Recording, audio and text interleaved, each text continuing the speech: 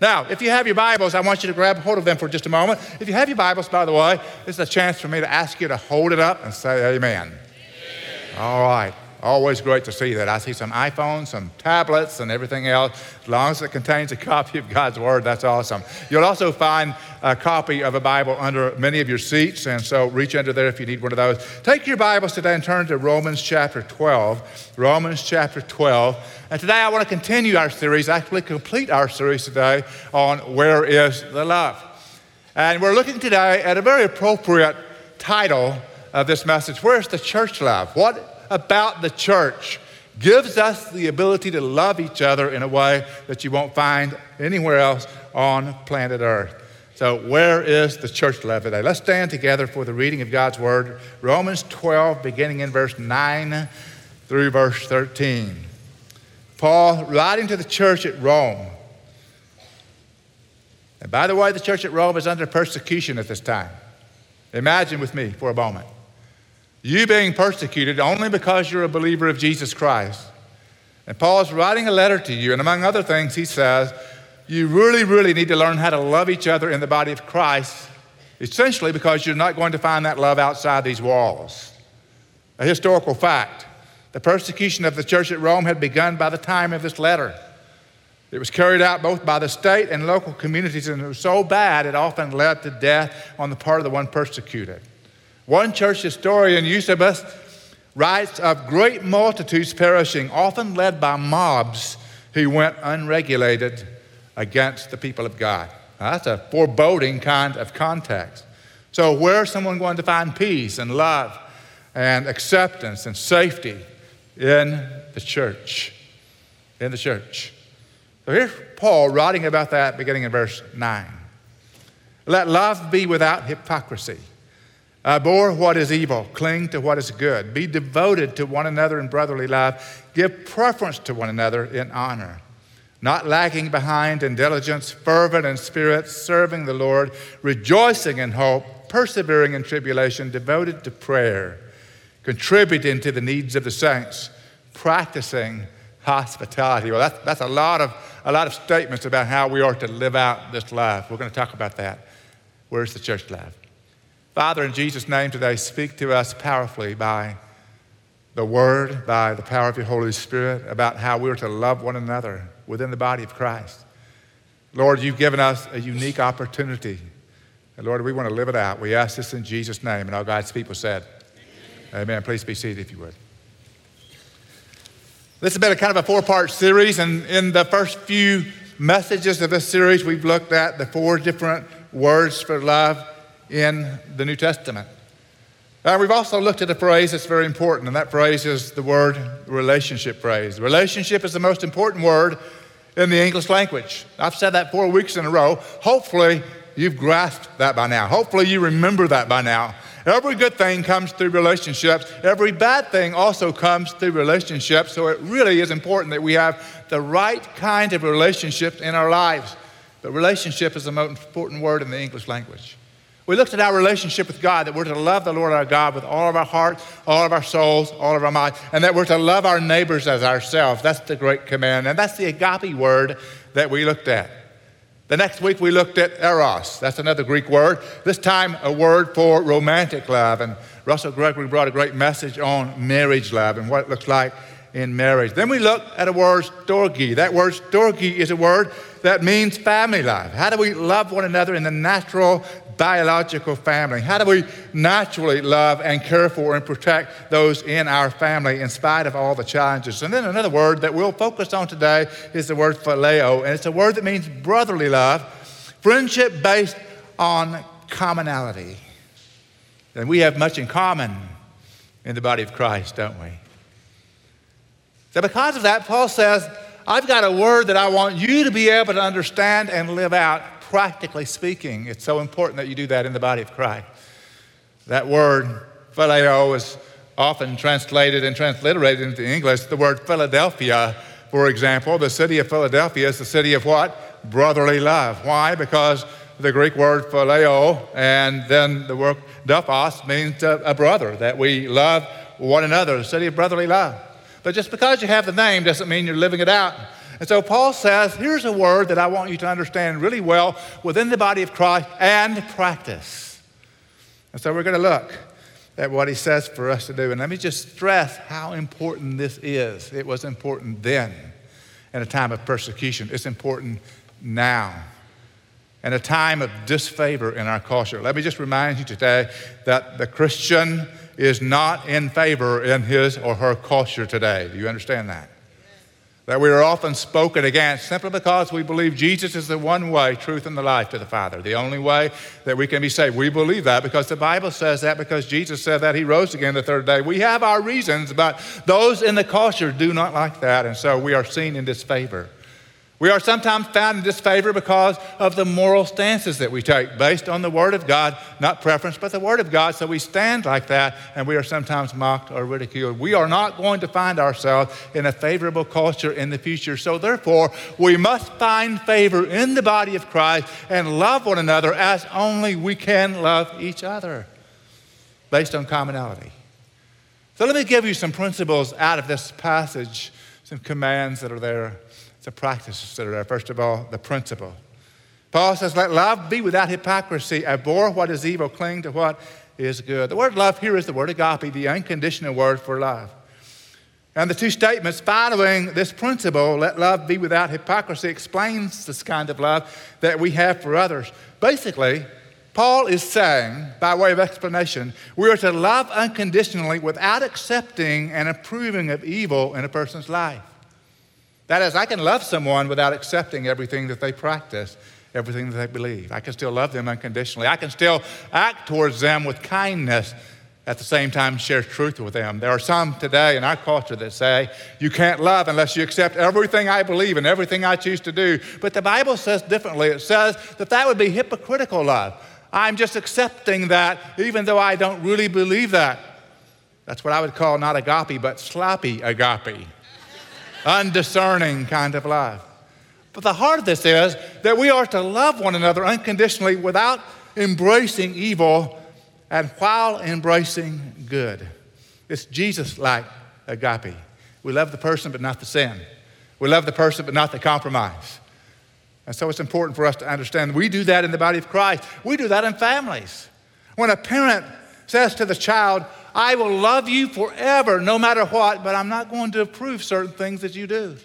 And so it's important that you know what the truth is and where my convictions are and what the Bible says about it. But do I love you? Yes, I love you. I simply don't accept everything that you say is good and right, but only what God says is good and right. Abhor what is evil, cling to what is good. A very simple two-step process for making sure your love is without hypocrisy. And you can love people unconditionally without approving of them, even in the body of Christ.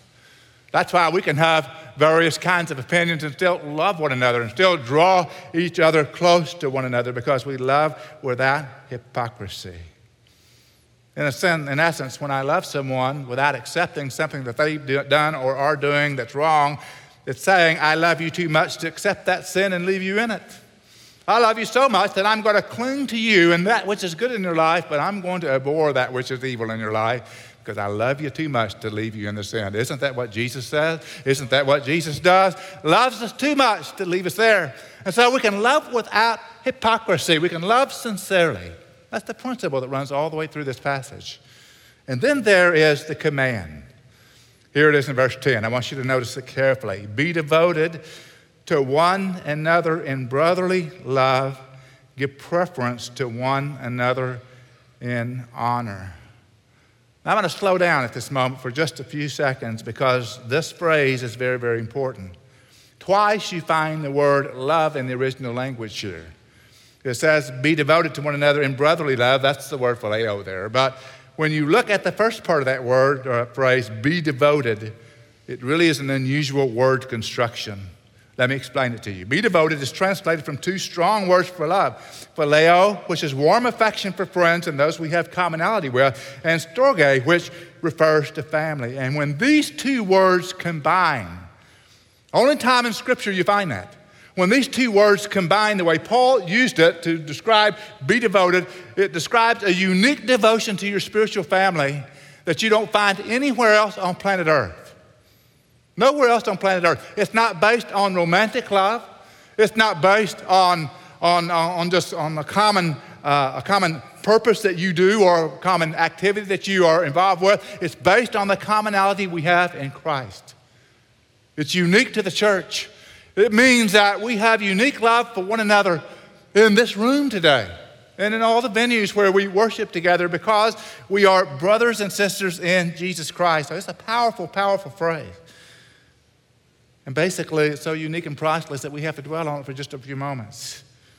It means that, as it says in Scripture, we cannot ignore each other. It means we cannot say we have no need of one another.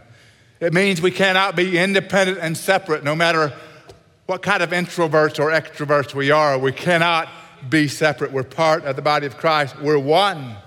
We have Christ in common. We have the Spirit of God in common. We have salvation and sanctification in common. We have common truth, the Bible, the Word of God. We even have a common language. Who else in this world calls one another brothers and sisters that are really not brothers and sisters biologically? We call ourselves brothers and sisters when we forget the name. Hey, sister, how you doing? Hey, brother, good to see you this morning. But we are common in the family of God. We're the only people on the planet of the earth that talk about being washed in the blood of a lamb, are we not? I've never heard anybody outside the body of Christ say that. We're the only ones that say the word hallelujah and actually know what it means. We're the only ones that brag about being depraved and in our sin because we also brag about the cross of Jesus Christ rescuing us from our lostness and our depravity. We're unique. We're in the body of Christ and we are together. We are. And because we're not just individuals, because we are one, we have this amazing command that we are walk together in a unique way. We have a common day of worship. We have a common mission. We're called to serve a great God. We're called to do great things for God. We're called to trust God for the impossible. We're called to believe together, to act together, to march together in mission. Paul's got a lot in that passage. But then he names 8 characteristics that somehow I'm going to describe in these next few minutes. So the principle is let love be without hypocrisy. The command is be devoted to one another. And then finally the practice. Here's what our practice should be. Beginning in verse 11, he begins to get into that. He says, not lagging behind in diligence, fervent in spirit, serving the Lord, rejoicing in hope, persevering in tribulation, devoted to prayer, contributing to the needs of the saints, practicing hospitality. Here's what our practice should be, and he gives us these 8 characteristics. Now, these 8 characteristics are enumerated after the principle, after the command, without actually categorizing them, but I've categorized them so we can see 3 different streams of thought here Paul is giving us. If you wanted to summarize these 8, this would be a good way to summarize the 8 so that you could remember them well. And here's what we're to be. First of all, we're to be God-centered. God-centered. Now, there are 3 phrases that talk about being God-centered, beginning with the phrase, serve the Lord. In fact, many commentators say this is the phrase that really characterizes everything else in this text, that we are to serve the Lord. We are to see ourselves as servants of the living God. And again, not individuals. And again, not just interest groups. We are to serve God as servants of the Most High King. It's interesting that Romans 8, verses 6 through 8 describes spiritual gifts. So the background for the passage we're reading is about the spiritual giftedness that every one of us have. So then each of us, having been gifts, we're to serve the Lord. If you're a born-again believer in Jesus Christ, you've been given a spiritual gift. And that spiritual gift is designed for you to serve the Lord along with others who are also gifted in various ways so that we can move forward the kingdom of God, present the gospel to everyone that can hear, and be able to glorify God through serving. So all of us are to serve the Lord by our practice. I love this idea because we have a special focus on helping people who may not know where to serve, or may not know what the gifts are, to go through an interview process. And I asked this morning PJ Dunn, who who's our staff member over that area, that service ministry, how many people have gone through the process just this year of knowing their spiritual gifts and serving some of them for the first time? He said 112 people have gone through that process in the last couple of months, 3 months, so that they can know their gifts, know how to be plugged in. That ought to be going on around the clock, 24 hours a day, 7 days a week, all year long. Every one of us need to serve the Lord as a practice. Why? Because we love one another. Because we love the Most High God that we serve. Out of love should come service. No one ever retires from serving the Lord in the body of Christ, at least not in the eyes of God. Some of us think, well, I've served long enough. Well, if you're still on earth, there's still more to serve. And you may serve in a different way than you did in past years, but everyone can serve, everyone can pray, everyone can teach the word, everyone can love, and that's one of our callings, that we are to serve the Lord. Secondly, the word fervent in spirit talks about always being able and ready to boil over. The word actually means to boil over. It means to always be at a temperature where a little bit more temperature, one more degree, would allow you to absolutely explode in love and serving one another. That we're never to be tepid, we're never to be cold, not even to be warm Christians, but to be boiling in the power of the Spirit so that we can literally serve at God's discretion. Finally, devoted to prayer. That's part of being God-centered. That speaks of dependence.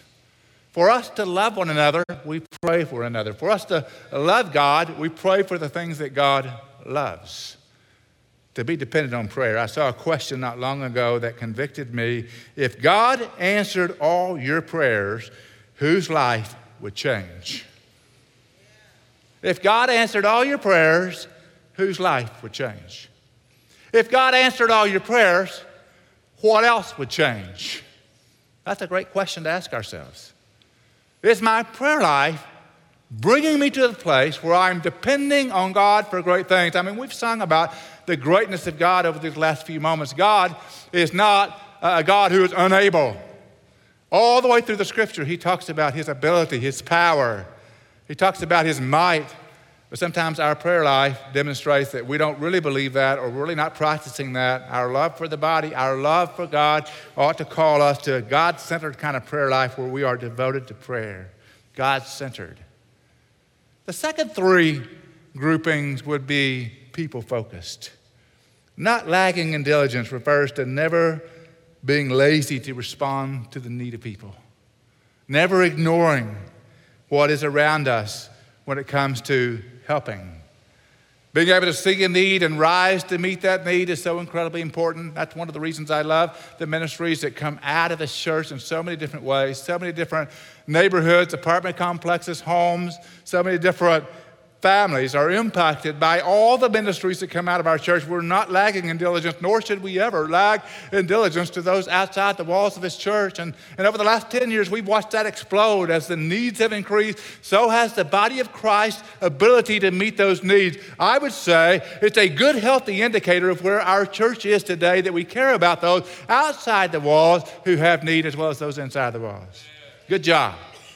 Good job. As we gather food for people that don't have it, as we hand out backpacks through Six Stones, as we work through CPR, as we go to the schools and teach the kids and back in the kids' beach clubs all the things that they need to know about the salvation of our God. Good job. Don't lag behind in diligence. The next line, also people focused, and that is contributing to the needs of the saints. I just love the fact that in our church today, we're able to reach out to people who have reached out to us, who are within the body, who have great needs. And I've seen story after story after story of rescue operations that you may never hear about because of the issue of privacy. You may never hear about it, but people whose lives are put back together because you're generous, because we reach out to the needs of the saints. And then finally, be people-focused in that we practice hospitality. You know, hospitality is greeting strangers and loving strangers and being able to show the love of Jesus to people that we don't know. They don't just have to be people we know, but the love that we have for God allows us to love our neighbors well and reach out to those that we don't know. And as we practice hospitality, we further and promote the gospel of Jesus Christ. So we have a God-centered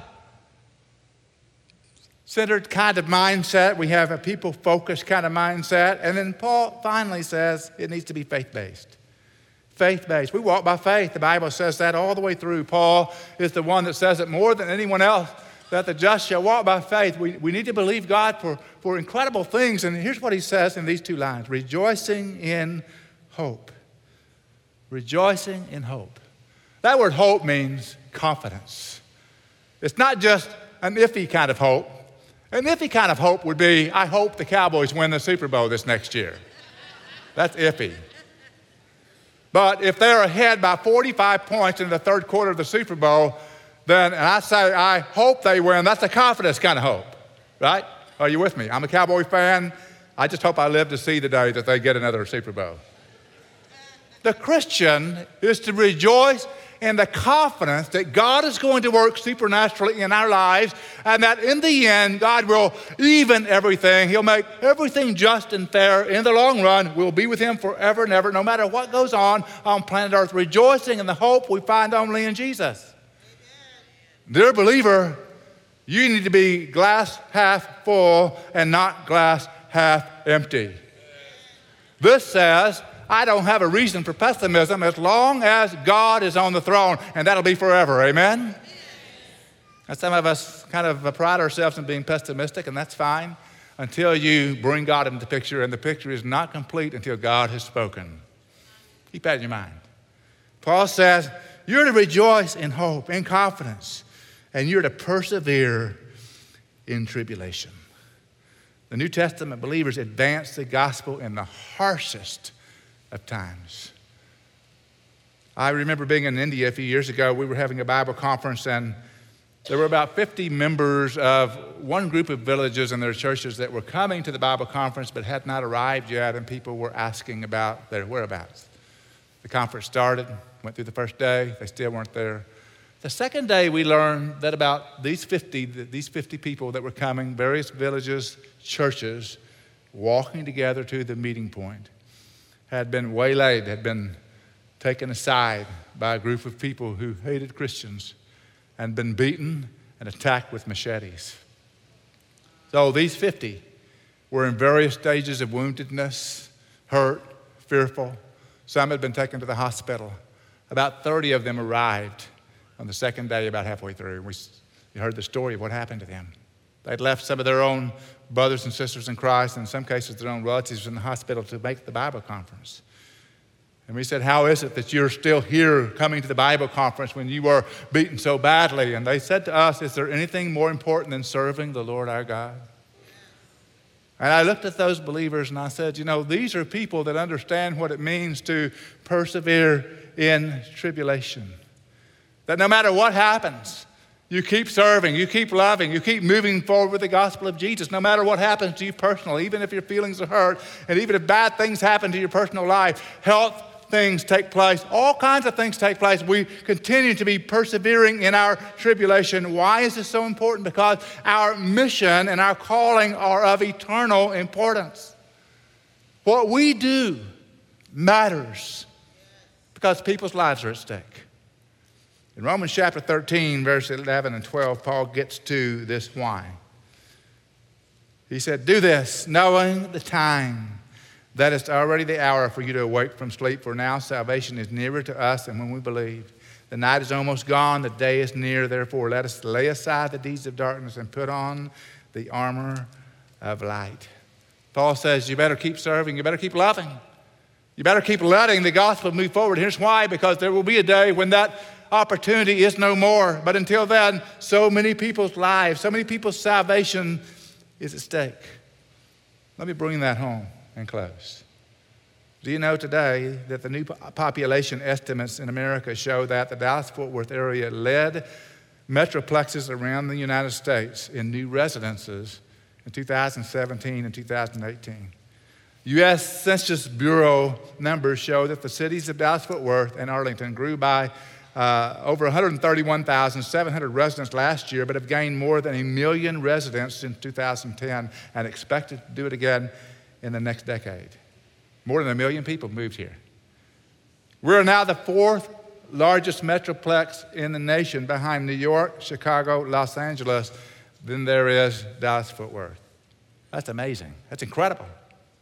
For us to be able to see that many people moving here. I was at the airport not long ago at the international terminal waiting for my daughter to come back from a trip overseas. And I got there very early. Her plane was delayed. And I watched nation after nation pour through those doorways and come out of that international terminal. And as I looked at them, as I watched them interact with one another, as I observed the different languages that they were representing, I thought, Lord, what an opportunity we have, because just about 4 miles or 5 miles away from that terminal is this church in the middle of a group of incredible diversity with all the tools and all the heart and passion to reach the world for Christ. And I said, Lord, may we be found faithful in what we do.